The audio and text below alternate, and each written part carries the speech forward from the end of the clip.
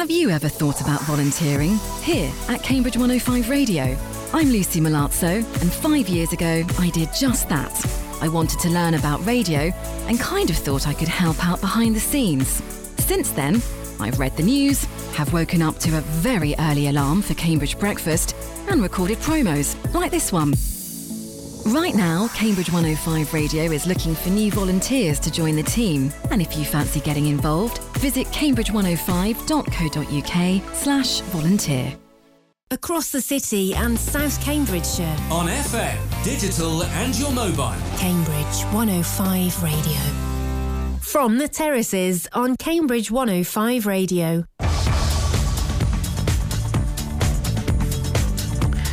Well, literally no football to talk about today, but I could tell you all about the M6 motorway. Spent a lot of time on it yesterday trying to get to Fleetwood. Got there, game off. Thanks very much, Fleetwood Town, and not even an apology on their social media or their webpage.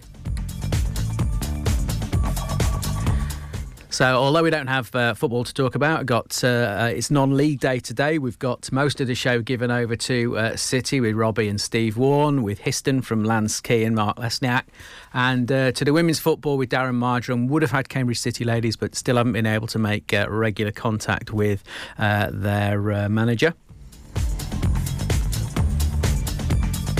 And you can get in touch with us all the usual ways. You can text us 07919070490, or you can email studio@cambridge105.co.uk. That's 07919070490 for anything that you want to say.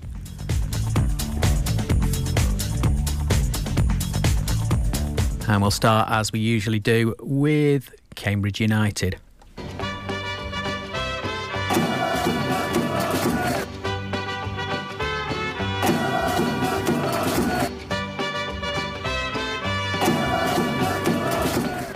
Well, we're not going to spend too long talking about Cambridge United, but I do have, when I can get to it on here, I do have Matt on the line. Matt, are you there?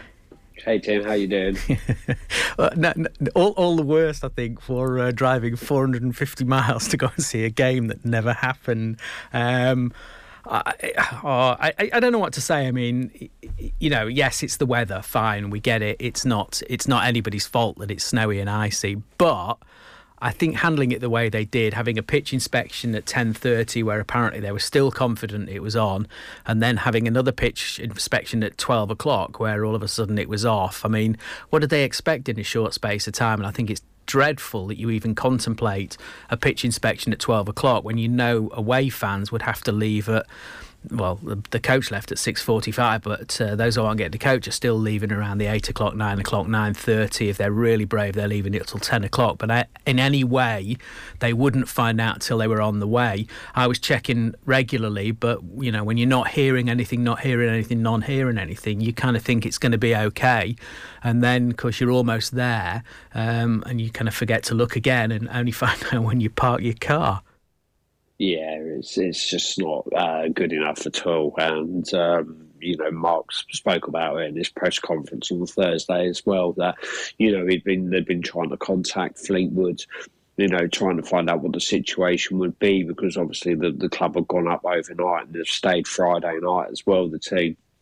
So really and truly, it's just really, really poor from Fleetwood in general. I know they were quite receptive to a lot of the fans that, you know, were turned up at the ground and then found out it was called off and everything, and, you know, they showed them good hospitality and all that. But for all the others that were on the way, and as you say, wherever the coach was at the time, who then got to turn round and, you know, go back down the M6, like you say, to have a 12 o'clock pitch inspection when at 10:30, you know, it seemed like almost everything was ready to go. It's just unacceptable, and you can't tell me that they haven't got a local referee or a local, you know, football representative that could have gone down to the stadium at 7-8 o'clock this morning and had a look and inspected that pitch, you know. And, you know, with the type of weather, you know, I don't know what Fleetwood's facilities are like in terms of, you know, their pitch and what type of stuff that they have to use for it. But, you know, it showed the other week, you know, in freezing temperatures. We managed to get a game on that, probably wouldn't have been expected to go ahead in the other ground. And then we've had a cancellation ourselves when we were basically told everything was probably going to be all right. So it's a really poor show from Fleetwood, a really poor show from their officials and all that. And, there's something has to be done about it. To go all that far and have a 12 o'clock pitch inspection is just completely unacceptable. And I think, somebody somewhere has got to file a complaint and go, this needs to be better, because, they don't take fans into account at all, do they? And the amount of expense that they've had to pay just to even get up there. Yeah, and I think the sad thing is we all know that they're not going to do anything about it. I think it's down to the EFL to create some rules around what needs to be done. And I think if you can work out how long it's going to take fans to get there, allowing for some delays and the fact that they want to be there half an hour early, it should be enforced that if there's going to be a pitch inspection, it should be before that target time, so that people can, if they want to take the risk, then fine. But if they don't, then at least give them a chance to make a decision based on all the facts. And that's the other thing. And they're like airlines sometimes, football clubs, that airlines would do themselves a great deal of favours if they told people what was going on for a delayed flight, why it was delayed, what the real likelihood of it happening is, and what the real likelihood of it, the timing and everything like that.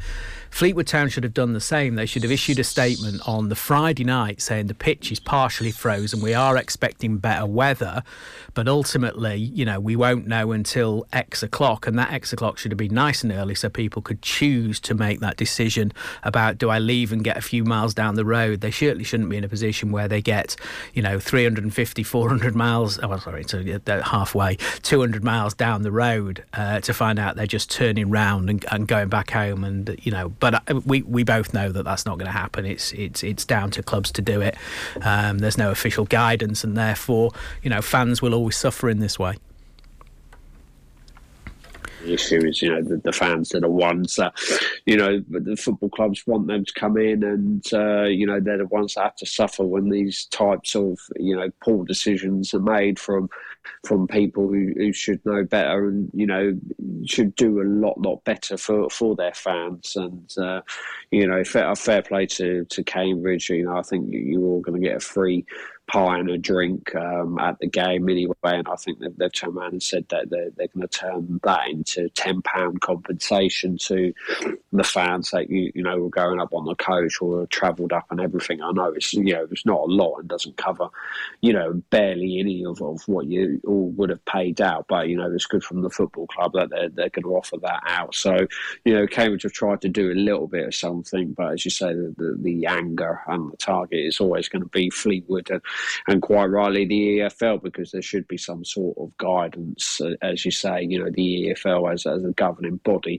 should have things set up, and like I say, even if Fleetwood call up a local referee from the local FA to go down and check the pitch, it doesn't matter what level of referee you are, you just need to be able to go in there and look at the pitch and go, right, that's not unplayable, that's it, call it off. And it's simple as that. And a lot of other teams did it around in that area as well. I know they did have better weather up north for now. I think it's deteriorated a bit, but yeah, it's just completely unacceptable. And as I say, hopefully we'll put a little bit of a complaint in. But we know we won't get anywhere, Tim, as you know. That's not the way the world works. And now it's a rearranged game, and that'll be a nice Tuesday night trip for you if you decide to go back again. Yeah, it'll be Tuesday night in the middle of February. The chances of it being cancelled are probably 90%, so you're not really going to want to go. But yeah, no doubt I'll end up going. I'm not a ticket holder, so I don't even get the £10 travel expenses, even though I don't get my expenses for travelling up there. But there you go. Matt, we'll join you after the Boxing Day game. We'll be talking about our shows next week, but we've got one Tuesday after Christmas. Thanks very much for helping out this year. We'll talk to you later. No problem. Take care. See you soon. Bye. Cheers. That's Matt. It needs to be done better. It needs to be done better for fans who are shelling out a lot of hard-earned money to get to games and to apparently receiving no consideration at all in the way of what's going to happen. We'll take a quick break and then we'll come back and we'll start talking non-league football. First of all, we'll go with Cambridge City. Broadcasting from the city centre. On FM, digital and your mobile. Cambridge 105 Radio. From the terraces on Cambridge 105 Radio.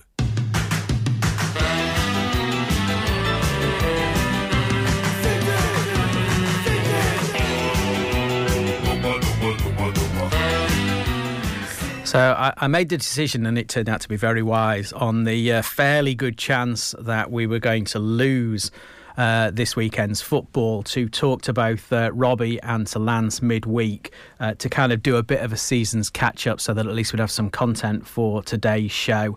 So this is what happened, this is what was said when I spoke to Robbie on Thursday. On to the season so far. 14th in the league at the moment, and obviously still plenty of games to go. The interesting thing is you've kind of hovered around 12th, 13th, 14th for a while. For a while, you did drop down as far as 18th fairly early on in the season, but a season that, again, injuries have made life very difficult for you. Yeah, they have, and it's one of those for us as a football club. It's extremely difficult times in the sense that you're training elsewhere. You just everything to do with what you're trying to do at non-league level. When you're away from your home, it's massive. And people say, all you do is moan about it. But our treatment, everything associated with a football club and being in the one place. And you look at our ladies section, and as a club as a whole, it's something that, hopefully in the not too distant future, we'll have that ground and everything will be in one place. And I think, we talk about injuries and, stuff like that. It has been a tough year. And, we lost 2 or 3 influential players before the start of pre-season. Seb Simpson, Jared Robson and Ryan Swift. Three very big players for us.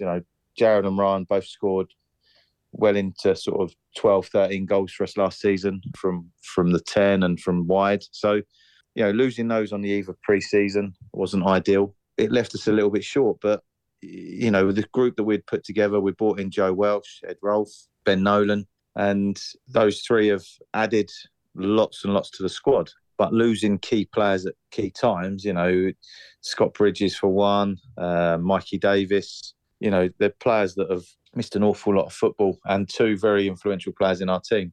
So it was a difficult start, and we didn't have Joe Welsh for the first 7 games either. So we had Louis Chadwick come in from Cambridge United. So that was another disruption that we, could have done without. But, we're slowly but surely, we've brought the 2 lads in, one from Yaxley, one from Stamford. We're slowly starting to get a group of players together now that, we brought Jared back. We're adding more goals to the team. And that's something that we've struggled with, certainly last season and this season, the amount of goals we've scored. So looking forward rather than back, it's more of a, we can't wait to get 1 or 2 back fit. We can't wait to get going again when this cold snap of weather disappears and we can start playing again. And we've got a run of fixtures that are coming up where, we want to be playing regularly. We want to be training. We want our best players available because, the games where we're going into it knowing that we need to win those games. And there's an added pressure on that. We've got St Neots, Dereham, 1 or 2 others that are hovering around us. So it's a really important time where if we can get the players back, hopefully we can start climbing into that top 12, top 10, heading into the new year, Tim. Well, as you say, you've recruited a number of players just recently. You've let some go out to on dual registration to make room, and that's definitely seen an improvement in performances, or rather an improvement in consistency rather than performances. Some of the performances were already there, but it's kind of just become more consistent. You're scoring more regularly and scoring quite a lot of goals. The last game you played was the Invitation Cup, FC Parsons Drove, which was a win. Although interesting, very nearly a loss. They came back very strongly at you. They did, and God, it seems an absolute eternity ago, that game. Yeah, it was. We gave lots of players opportunities that evening. We Caleb in goal. He's 17-year-old youth team goalkeeper. Ed Tassel, 16-year-old centre-half. Guy Motley, centre-half stroke right-back, 17. And then we players like Ben Bradley, Ali Conway, Nathan hasn't played an awful lot of football. So it was important that, we gave those guys an opportunity. Alfie Lee came in from the youth team as well, played on the other wing. So a great start to the game, 3-0 up. And anyone watching the game would have probably said, this should be 10. This is going to be 10 maybe. And then the second half, we just, on a very difficult pitch, we conceded a goal that those that are watching, if they remember the Tim Flowers bobble over the shoulder from Stan Collymore shot, that was the identical first goal that they scored. So it was one of those where okay. And it just, it was almost in slow motion. And then the second one, a guy, Tom Wormsley's brother, actually, Scott, who plays for Parsons Drove, has hit one from 30 yards and it has gone in the stanchion. I don't think any keeper in the world would have saved it. So from out of nowhere, we're 3-2 and having controlled every part of the game possible and dominated every part of it, we then become a little bit nervy and they can smell blood. And then with 2 minutes to go, they score a third. And it was actually a very good goal, across from the right. The centre forward swept it in on the volley across the keeper, and keeper had no chance with that. And it was 3-3 going into injury time. And thankfully up popped Tom Wormsley in the 93rd minute to save our blushes and to save us, penalty shootout, which, could have potentially 50-50, could go either way. So we were disappointed with the second half performance, but, lots of players got game time that, it was a step up for a lot of them. 4 of the youth teamers stepping up. Nathan having not played for, started a game for so long. So it was important that we put into perspective, how close it got, but the fact that we were able to give opportunities to 4 youth teamers that still got another year of youth team football, and also a lad that hasn't played for an awful lot of football. So we're glad we're through. We want to win every competition that we play in, and the Cairns Invitation, we've not got past the semi-final stage in the last 3 or 4 years. So it's important that, we've got Wisbech at home in the next round, and hopefully we can get over that hurdle and book ourselves a game in the final at the Abbey Stadium at the end of the season. So it's a great opportunity, though, Tim, to give a lot of youngsters a go in this competition. We've got a very, very good youth set up at the moment. Matt Mees leading it. We've got some outstanding lads. They're second in their league at the moment. So, and that's come from a team where we had no players last season in that youth team. And to be the whipping boys of last year to now be second with that same group, it's been really a pleasure to watch at times. And we're pleased that they're with us, because a lot of them are training with us, and there's some really good players in that youth setup. So it was a good night for those that were involved, and on to the next game. Yeah, the next game, as I say, given that we're hearing this one isn't going to be the Gresley Rovers game, it's going to be St Neots on Boxing Day. It's great that you've got to effectively, although you're away, you've got virtually no travel to get there. It's an earlier game. It's a good way for people to spend Boxing Day if they want to walk off the Christmas lunch, or even go and have a beer down at the club, whichever way they do it. But it's going to be a nice little fixture to finish the year on. Yeah, it will. And I know Pete very well from. He's up at Cambridge United every day, so I get on really well with him, and I know the job he's doing there. It's been a tough job for him, but I know that the group of players that he's brought in, they are doing well. I know the results haven't picked up as late, but they've got some really good players in that group, and for us it's a local derby. Like you say, it's not far for us to travel, and we want to on a nice pitch, we want to go there and perform as well as we can and get the 3 points, because by the time we get to that point, it will probably be over 3 weeks since we last played a game of football. So really important that the next week or so that we've got, whether it's training or whether we can fit in a training game or two, before Christmas, hopefully we can get a game in next week if the weather allows. So yeah, hopefully we can finish the year on a positive. A nice 3 points to take into the Dereham game on the 2nd of Jan. Absolutely. And I'm asking every manager as part of the interview, if you could get one Christmas present for the team or the club, what would it be? What would it be? It would be, I think, I'd say the new ground. I was going to say January the 1st, but it was, something that we talk about a lot. But I just think, the new ground being open, the club as a whole moving forward, that's the biggest thing for me, is bringing everybody together as one club under the same roof at a fantastic facility that, I'm sure people from the county of Cambridgeshire will enjoy visiting. I'm sure they will. Hopefully we've got Steve on the line. How you doing, Steve? Hi, Tim. How are you? Yeah, not too bad. There's a little bit of an echo, but I think we can work with that. 14th in the league, probably not where you'd want to be, but for the future, I think the strength of the team now is something that's going to carry you through the second half of the season. Yeah, I think we've got a bolstered squad now. I think some of the signings that he's brought in, particularly bringing Jared back and making one or two changes. I think we are a strong side. It's just the kind of the squad. When you lose more than sort of 2 or 3 players on a match day, it's that sort of, and that's no disrespect to the fringe players because they're very good, but any team who takes out their best 11, I think. That's the bit. But I think now we have got a good squad, and certainly, on paper it's improved from probably the beginning of the year. And as you say, it's shown in some of the results recently. I think it just puts us. I mean, traditionally, most years we've done this show, and we always seem to have a good sort of turning point around this time. After Christmas, it's traditionally where we've put some good runs together actually over the last probably 2 or 3 years. So that feels like we might be heading to that again, which would be good. But it's much more positive than it was, sort of September time, that's for sure.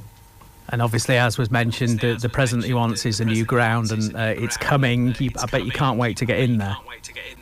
Oh, absolutely. I mean, the more the pictures come out, I mean, it looks like a proper football ground now with the main stand with its roof. I think it's just literally missing the seats and then obviously the internal bit, but everything else now looks fantastic. I've not actually been down to the site, so I know some fans have now been because it's officially open. You can sort of walk, I think guided with people, but you can go in on an organised trip, which some fans did, and it looks fantastic. It really does. I mean, for that level, certainly it should and will be the best facility in the area for a long time, for many miles.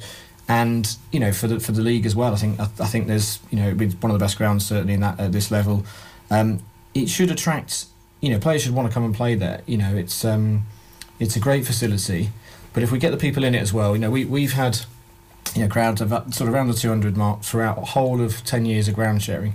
So that's the core, basically the core fan base, and if we can get them plus the same again perhaps from the local area, it goes back to being the 400 or 500 crowds that I used to watch when I first came along, and that was a sustainable, good level, good entertainment, good atmosphere type feel to it, that sort of thing, and it really should bolster it. But as Robbie said, I think it's the whole banner as well, having everyone in the club there.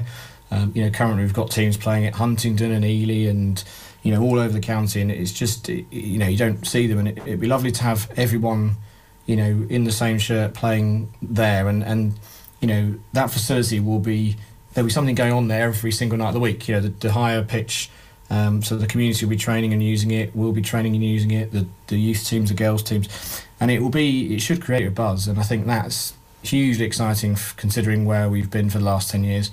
And when I first joined, we had a home in town. That was great. That feel, that Milton Road ground was us, and that's what we need to replicate there. And massively exciting. I feel like it's very, very close now. So, I think with all being well, it will be next season. So, that we're not far, having come so long on this. It's almost just want it to happen now, really. Yeah, I mean, I guess 10 years plus without a home, just having that place you can call home and having everybody together, like you say, all the teams playing in the same location, just to give you that focus, hopefully to build up the crowds and everything else, really is going to make a huge difference. Ideally later this season, but if it's next season, then we've waited so long, it doesn't really seem to make a lot of difference if we wait until next season. Yeah, and I think the local community, just from all, the sort of interest side of it, they're keen for us to come. That's the chat that we're hearing, is that if you live in South Cam, certainly they're wanting to us to be there. To have a local team that they can support. So that is really fantastic, and then how we integrate everyone is going to be, it's going to be great.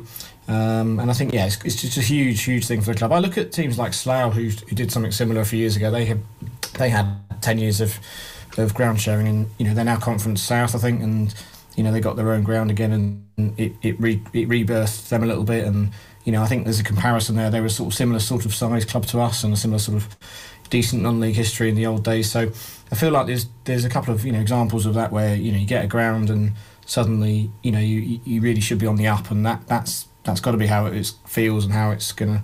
We've got to have that ambition, I think, and the product on the pitch. If we get that right now. So this is half the season, no matter if we're mid-table or otherwise, it's still very, very important, because if we go into it with some momentum and some fine-tuning, and we know what sort of side we can have and how we can operate, then that sets us up next year. It's very important we get a good setup on the pitch. But yeah, look, off it's so much more rosy than it was years ago. We've had such a hard time, and like you say, if it's next year, it's next year. But as long as it happens, that's what we're all waiting for, really. Absolutely. Well, Steve, thanks very much for joining us. Hopefully the St Neots game will be on Boxing Day, and good luck for the next year. Thanks very much. Thank you. I hope so. Cheers. Okay, so that's Steve Warren. Thanks very much for joining us. I also got a chance to speak to Lance about the season to date. So let's listen to what he said, and then hopefully Mark will join. In 8th position, fairly nicely cemented. People below you, some of them have got games in hand, but they can't catch you even if they were to win them. And the people above you are only 2, 3 or 4 or 5 points away from you. So nicely placed as you come up to the end of the year. Yeah, and actually I had a conversation with one of our directors today, in the sense that obviously the Wellingborough game being called off last weekend, the possibility that Newport will be off this weekend because of the weather. Those two teams are vying for the title this year. So it then on paper reads that we get a reasonable run for about 6, 7, 8 games in terms of what we can play Boxing Day and the New Year. So, all of a sudden we can then hopefully then apply ourselves and cement ourselves in that top 8 and possibly push into the top 6 with not having to play the likes of Wellingborough and Newport Pagnell before Christmas. And you've talked about the way in which the fixture is separated out, and how you've played a lot of the big clubs, and therefore the second half of the season, on paper at least, is a little bit easy. But obviously you can never tell how things are going to go. You've had good results against good teams, you've had poor results against poor teams, so it's kind of always a bit of an unknown. Oh, yeah, I mean, there's no given. Don't get me wrong, I'm not disrespecting any team in this league, because anybody on any day can beat somebody. I mean, it proved that when Rothwell, I think, was a Coventry Sphinx about 3 or 4 weeks into the season. And, they're lying second in the league right now. So it just shows you that, you can't take anything for granted. But on paper, we would like to think that we would have a better chance of winning more of those games in the new year than we have done so far. So if we can get a run of games together in January/February, then hopefully we can try and push that top 6. I guess if you look at the results that you've had to date, it's kind of been slow and steady is perhaps a bit harsh, but you've never managed to put together, a large run of games. I think you've had two unbeaten in a row a few times, 3 unbeaten once in the run. But other than that, it's been kind of regular win and then a draw or loss, then another win and then a couple of losses and then another couple of wins. It's consistent, but I guess against the bigger teams where they punctuated the losses, apart from of course the March Town game, which I think March were top of the league when you beat them, weren't they? Yeah, they were, yeah. And obviously we were then, I think, if I remember, I think we were about 5th bottom at the time. So it just shows you, going back to what I just said, anyone can beat anybody. And obviously it's a localish derby for us against them on that particular day. And we rose to the occasion with one of our best performances. And going back to what you were talking about in terms of like results and being competent in a way of actually getting results, week in, week out, we haven't been able to do that. And we've been kind of stop-startish. Although when we have played well, we played really well. We just need to be able to find a form or a reason of consistency to be able to establish ourselves in that top 6 come the new year. Because if we can do that and find some consistency, then I'm sure we can push the top 6. And I guess the big issue has been around injuries and the strength of the squad early in the season. You've been at times fielding teams where there aren't really any substitutes to play. Yeah, we have. We've used quite a few of the youngsters. We've just brought a young lad in called Ryan Henry from the under-18s at Royston, who's an attacking midfield player who's impressed us a lot. And because of, he wants first-team football at a level which he thinks he can play. Now, we can't guarantee him that, but we've said that, he is a standout performer for the Royston under-18s and he's been able to come to us. So we'll see how he gets on. But then obviously, with the kind of games being cancelled, the likes of Luke Crisp, Luke Lindsay, Dan Brown, all of a sudden, we come the new year, we may have a much stronger squad than what we had probably at the start of the season. So again, that will bode well for us to rest these players right now and to hopefully then, if we can bring one or two extra players in that time, then even better. But because we're always looking, and if we can make that squad stronger, that will only stand us in good stead. But yeah, we've been stop-startish, and like you say, with injuries and a smallish squad. As you well know, I've always worked on a small squad, but this year it's kind of bitten us in the bum a little bit because we've been struggling for players. But then having said that, the youngsters have stepped up to the mark when needed, but also then sometimes we've been left not performing as well as we should do. So, I'd like to see the back of this year, and hopefully the next year can be a bit more promising. And it's been a feature actually of Histon sides over years that you've placed a lot of reliance on the youth team, and generally it's worked very well for you. You've got a strong youth development set up, and you're bringing through players who are making an impression in the first team.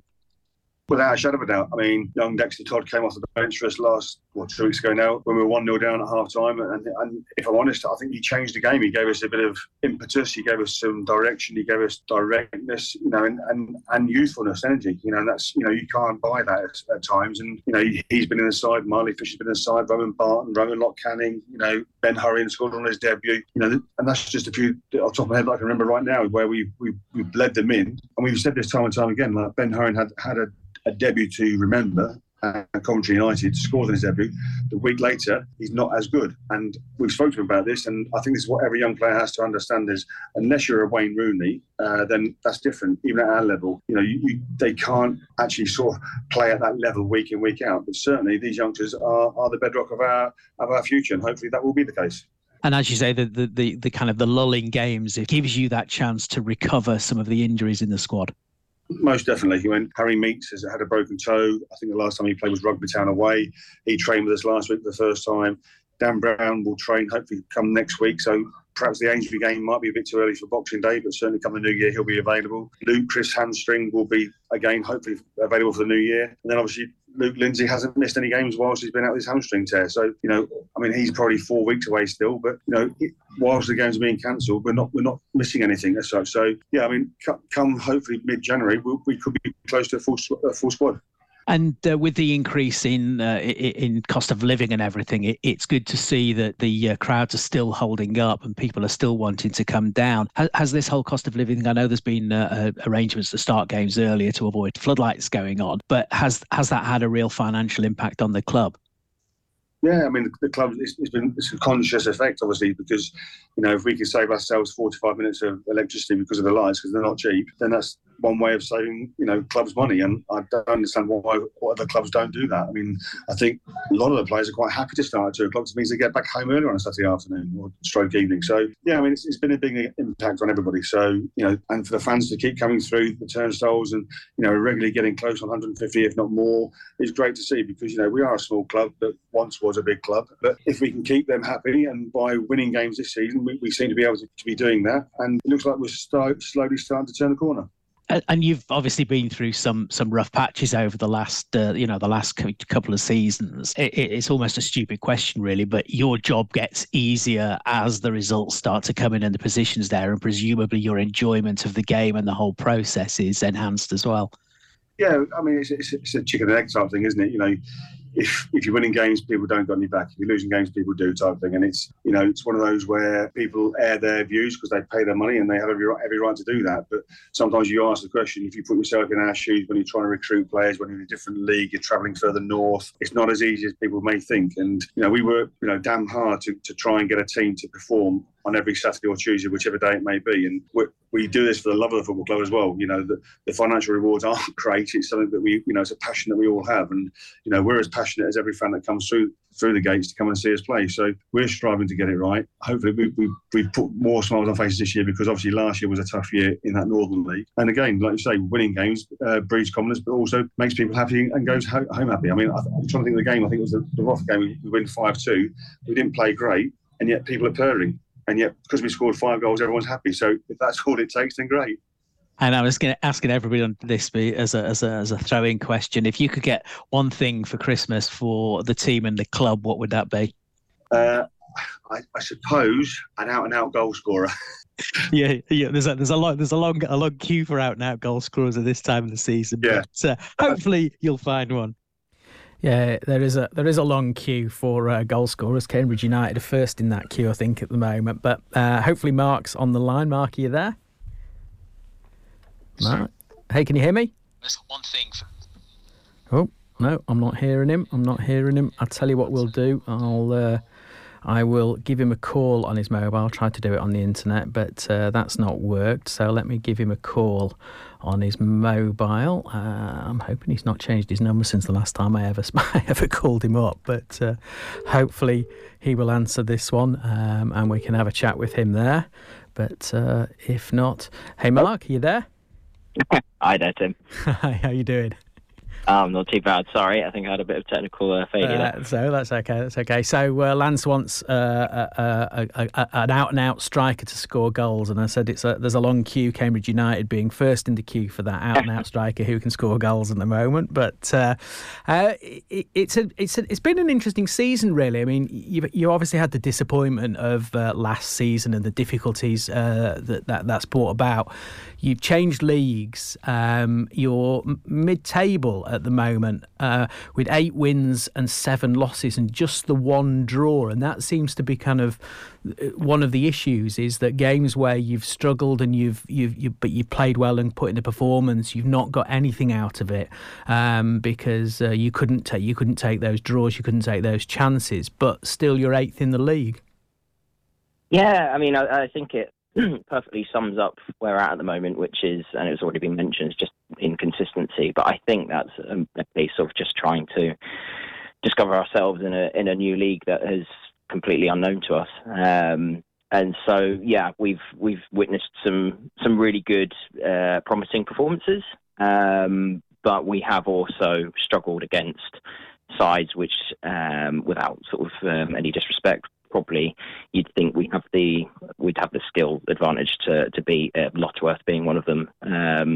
I think that's third bottom, and we managed to pull out a 4-4 draw at home. So, it's been a kind of a tale of two halves really this season so far. But I think really, all things considered, we'll take where we are. Again, it's all about consolidation. At the moment, we had such a tough season of it last season, and then we've dropped down into the unknown, and we've lost a few players along the way. And then, of course, we've had some more experienced heads deciding to kind of call it a day and hang up the boots with Ev, Ballister, and to be honest, we haven't really even seen much of Lee Smith, who on if he was fit and on a good day, he'd be perfect for this kind of league because he's such an experienced head. So we've had to deal with a few losses along the way, and as well as that, we've had injuries, long-term injury to Dan Brown, who of course is going to guarantee goals in this kind of league, and Luke Lindsay as well, who's really come on leaps and bounds from last season, and it's a shame that we've lost him as well. So yeah, it's been a bit tricky, but I think all things considered, we're doing okay so far. And I think, as Lance said, I mean, the advantage of not playing, by the time you get to the Ainsbury Rovers game on Boxing Day, assuming that's on, then it will be 3 weeks since you last played. But that gap is giving you the opportunity to then bring players back. Luke Lindsay, who kind of people expected to miss a lot of games, as Lance pointed out, hasn't missed a game yet, really. So, okay, he's still going to, because he's still a long way off being fit. But it's not been as disastrous as it could have been if there was a full programme and everything was on at this time of year. So that this gap may actually prove to be a really good part of the season for you. Yeah, absolutely. It's of course it's disappointing to lose games to the weather, but I think that's out of our hands, obviously, and it has been for the majority of the teams up and down this country. But of course, it does allow a bit of respite for players, and allows those who are struggling with knocks or injuries just to kind of recover and hopefully, come back a bit quicker in terms of the games that we've got coming up. But that being said, as well. I think it's got to be highlighted that the youth that have come come up and sort of, I guess, I don't want to disrespect them and say filled a gap, because they've not. They've actually, they've done really well. A big shout out to those that have stepped up, because yes, we do have a slightly thin squad, but by all means, those that have stepped up to the plate have done incredibly well, and actually have shown that really, it's not even just a case of plugging a gap, but they're doing really well, and they deserve to actually stay in the side. So I think actually, hopefully, going forward, that will kind of cause Lance a few headaches as well, with selection problems when everyone is back fighting fit.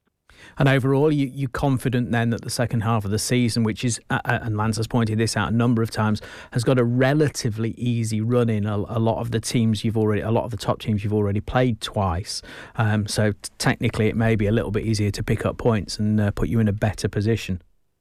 Yeah, sure. I mean, it's you can always argue on paper. Yeah, we do have the majority of the teams left to play are kind of in and around or below us. So. Should technically give us an advantage, but as I think Lance alluded to, on any given day, anyone can beat anyone, and so we can't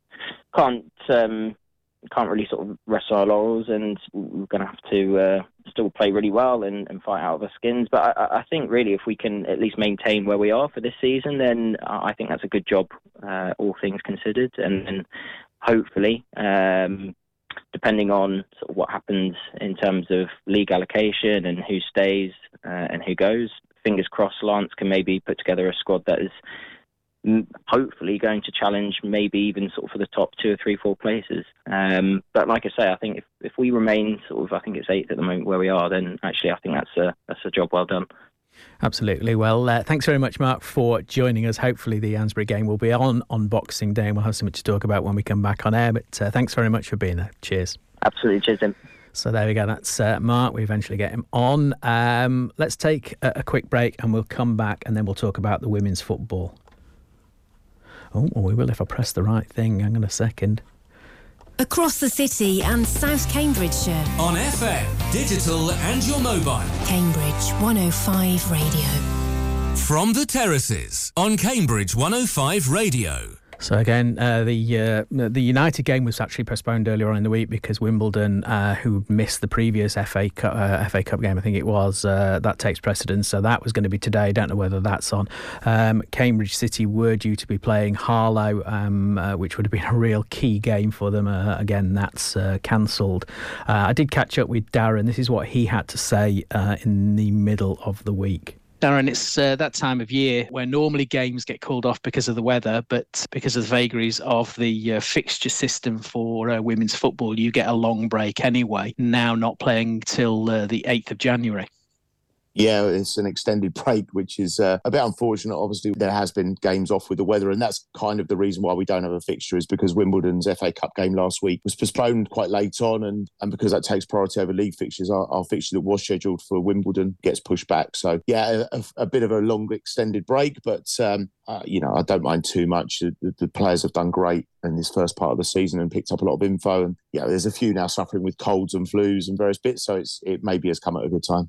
I suppose, it gives you a chance to regroup with the squad with any niggling injuries or anything else, and just have a bit of a break. Because the men's football have, certainly at a high level, have had that enforced on them because of the World Cup. So talking of the World Cup, first of all, England's defeat to France, I think not a deserved loss, but unfortunately, yet again, we go out because of a penalty.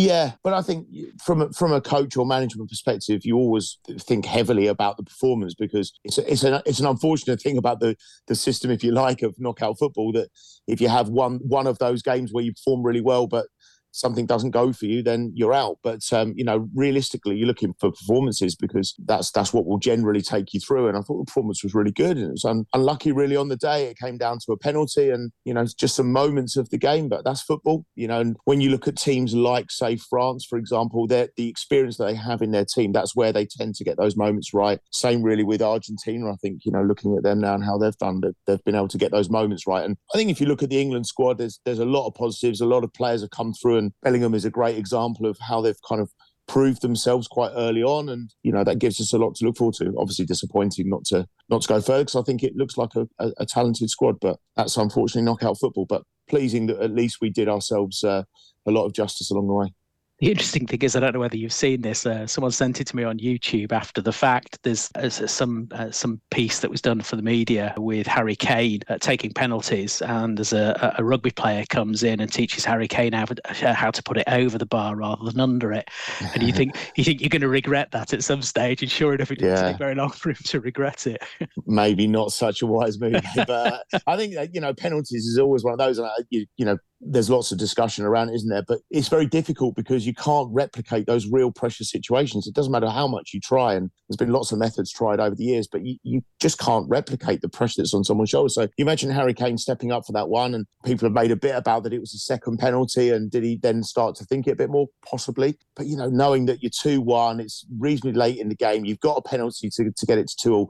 You've literally got every bit of weight on your shoulders, and the longer that delay goes on, the harder it gets. And opposing teams know that, of course, and try to hold it up as long as they can. So you can't imagine the pressure that would have been on his shoulders. It would have been a very difficult circumstance for him to sort of stay really cool and completely block that out. And ultimately, you're talking about striking the ball a few millimetres wrong, and that's kind of the result of that. So difficult situation, isn't it? And you've got to feel for him. Yeah, absolutely. Okay, on to the season so far. Then it's interesting in as much as there's only one goes down this year because of the loss of Wyndham, wasn't it? Yeah, Wyndham. Yeah, that's right. And Hounslow firmly occupying that bottom spot. Still 0 points after 7 games, with a very unfortunate -74 goal difference. And then next comes Cambridge City, who are only actually 3 points ahead and have actually played 2 more games. So I guess at the moment that looks like the relegation battle. You're placed quite nicely right in the middle of the table on 11 points, 2 points behind Seawood and Actonians, who are also 3 points behind Wimbledon and Norwich. And then Hashtag have had that kind of breakaway and had a really good season so far. I guess at the start of the season you were looking for challenging for those top spots, and you're only 5 points out of it. Yeah, I think if we're honest, that this season, when we started the season, it was very much about, we had quite a large turnover of players, and we knew that was going to be a challenge. We knew that it would take time for the players we brought in to settle, and the squad was quite thin to start with. And again, we accepted that it was going to be a case of strengthening that squad as we went along. So we kind of accepted that this season wasn't a case of that we was going to be maybe, finding every game quite easy. We knew that we'd find, especially the early part of the season, maybe quite tough, but I've really enjoyed watching the players grow and develop as a group and as individuals, and the way they've risen to all the challenges along the way. And I think if you look at our performances, certainly in the last month or 6 weeks, you can see vast improvements from where we were at the beginning of the season. So, yeah, if you look back to the beginning of the season, we knew that probably for us the aim was not to be in that scrap at the bottom end. We knew it was probably unlikely that we'd be involved in the scrap at the very top end, but the challenge is to kind of get yourself as high up that mid-group as you can. So that pleases me in terms of how we're playing. I'd like to be a bit higher placed, of course, who wouldn't? But I think there's a lot to be excited about in the second half of the season for us. And you talk about strengthening the team, and we mentioned this last week, that there's been some real good recruitment into the squad. Yeah, there has. And we're really pleased with our recruitment. We had a target list of people when we went into the season, and, we've picked people up along the way, which we're really happy about. So, if you look at the likes of Abby Jackson, who we managed to get him from Ipswich. So you just got a fantastic pedigree, played WSL Academy against very, very good sides, the likes of Chelsea and Arsenal, etc. So very, very good grounding, and you can see that in her qualities as a player. So she's been an excellent acquisition for us.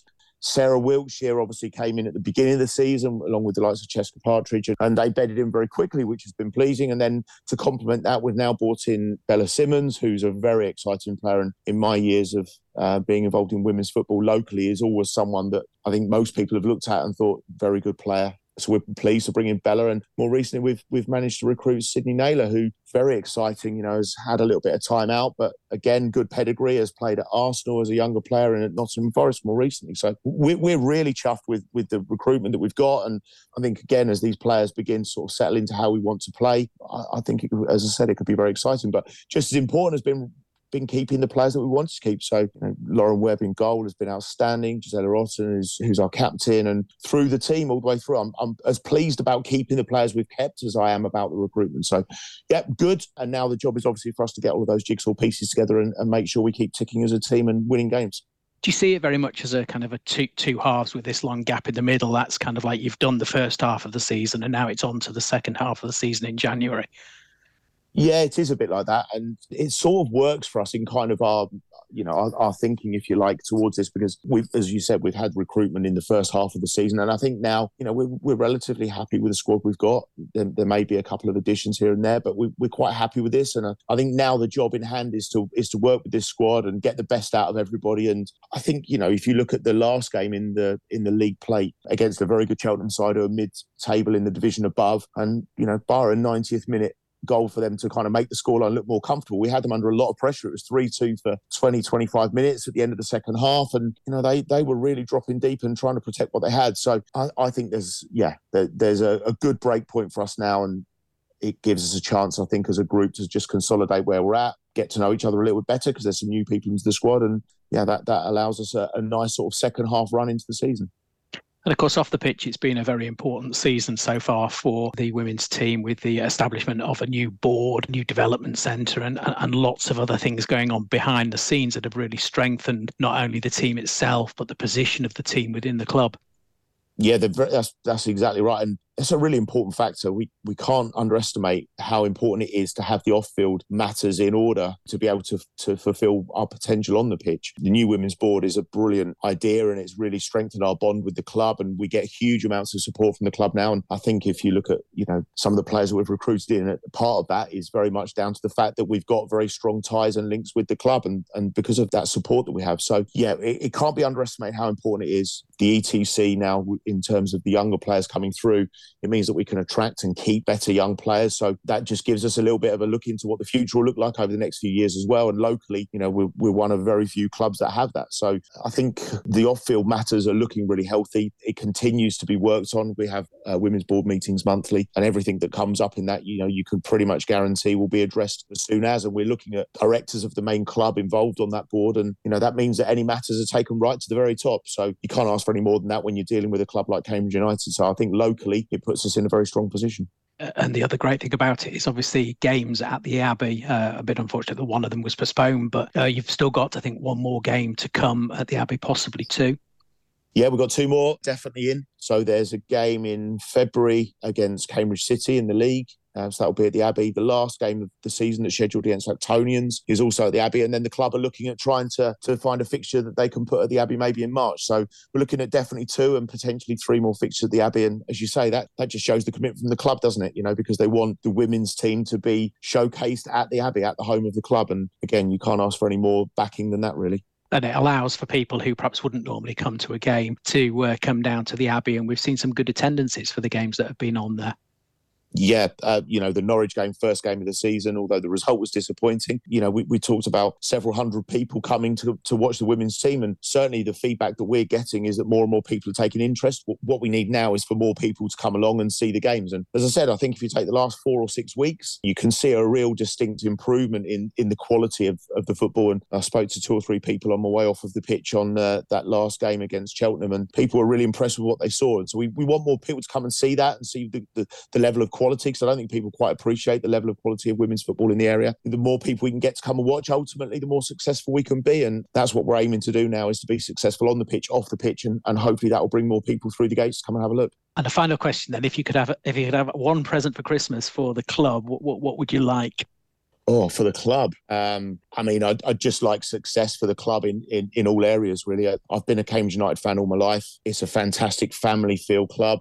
Everybody's welcomed. Everybody's made to feel part of that process and part of the club. And you can't look any further than the way that they've conducted themselves with the women's team. They've brought it all in and made more contact with everybody and made sure that things are running smoothly. So I'd just like some great success on the pitch as much as anything. I think Bonds and the men's team and the women's team equally, deserve that. I think there's a lot of good people involved. So, yeah, it's a big ask. But if we can have lots of success on the pitch, that would be really welcome.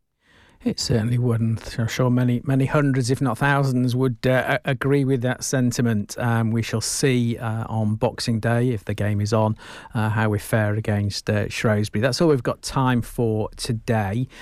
Just go through over Christmas. Obviously, next Sunday being Christmas Day, we're not going to be on. We are, however, on the following Tuesday the 27th of December, at the usual time of 1 o'clock, hopefully covering the Shrewsbury game and Boxing Day football in general. And then we're back to the usual on New Year's Day, Sunday, the 1st of January. I was going to say February then for some bizarre reason. January, again, covering the New Year's Eve games and anything else that's been on over that time. Hopefully there will be stuff to talk about, otherwise it makes for a very difficult post-Christmas period for me, but it's the way it goes. We shall see. So thanks very much to everyone who's joined so far this season, and certainly for this year, to Matt for his regular appearances, to Mark and the club for all the help that they've given me, for Lance and Robbie at Histon and City respectively, and to Steve and Mark for their occasional contributions. It's been good fun. Happy Christmas to all the listeners. And as I say, we'll see you after Christmas. But don't go. There's still plenty on today. And I'm not sure. I'm just getting to the schedule for this.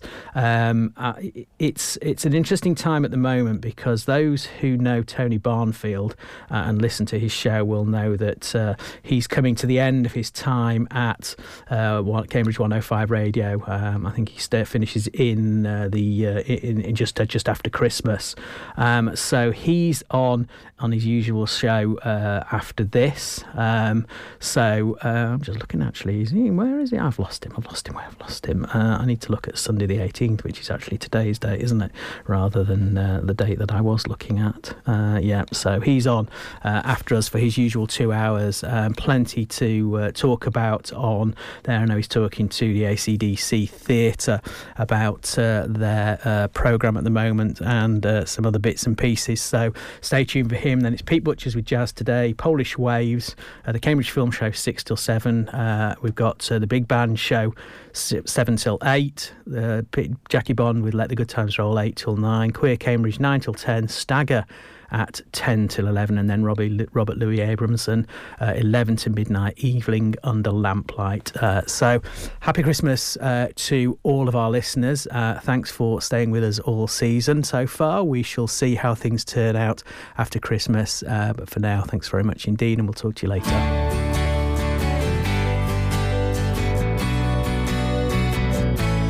Cambridge 105 Radio.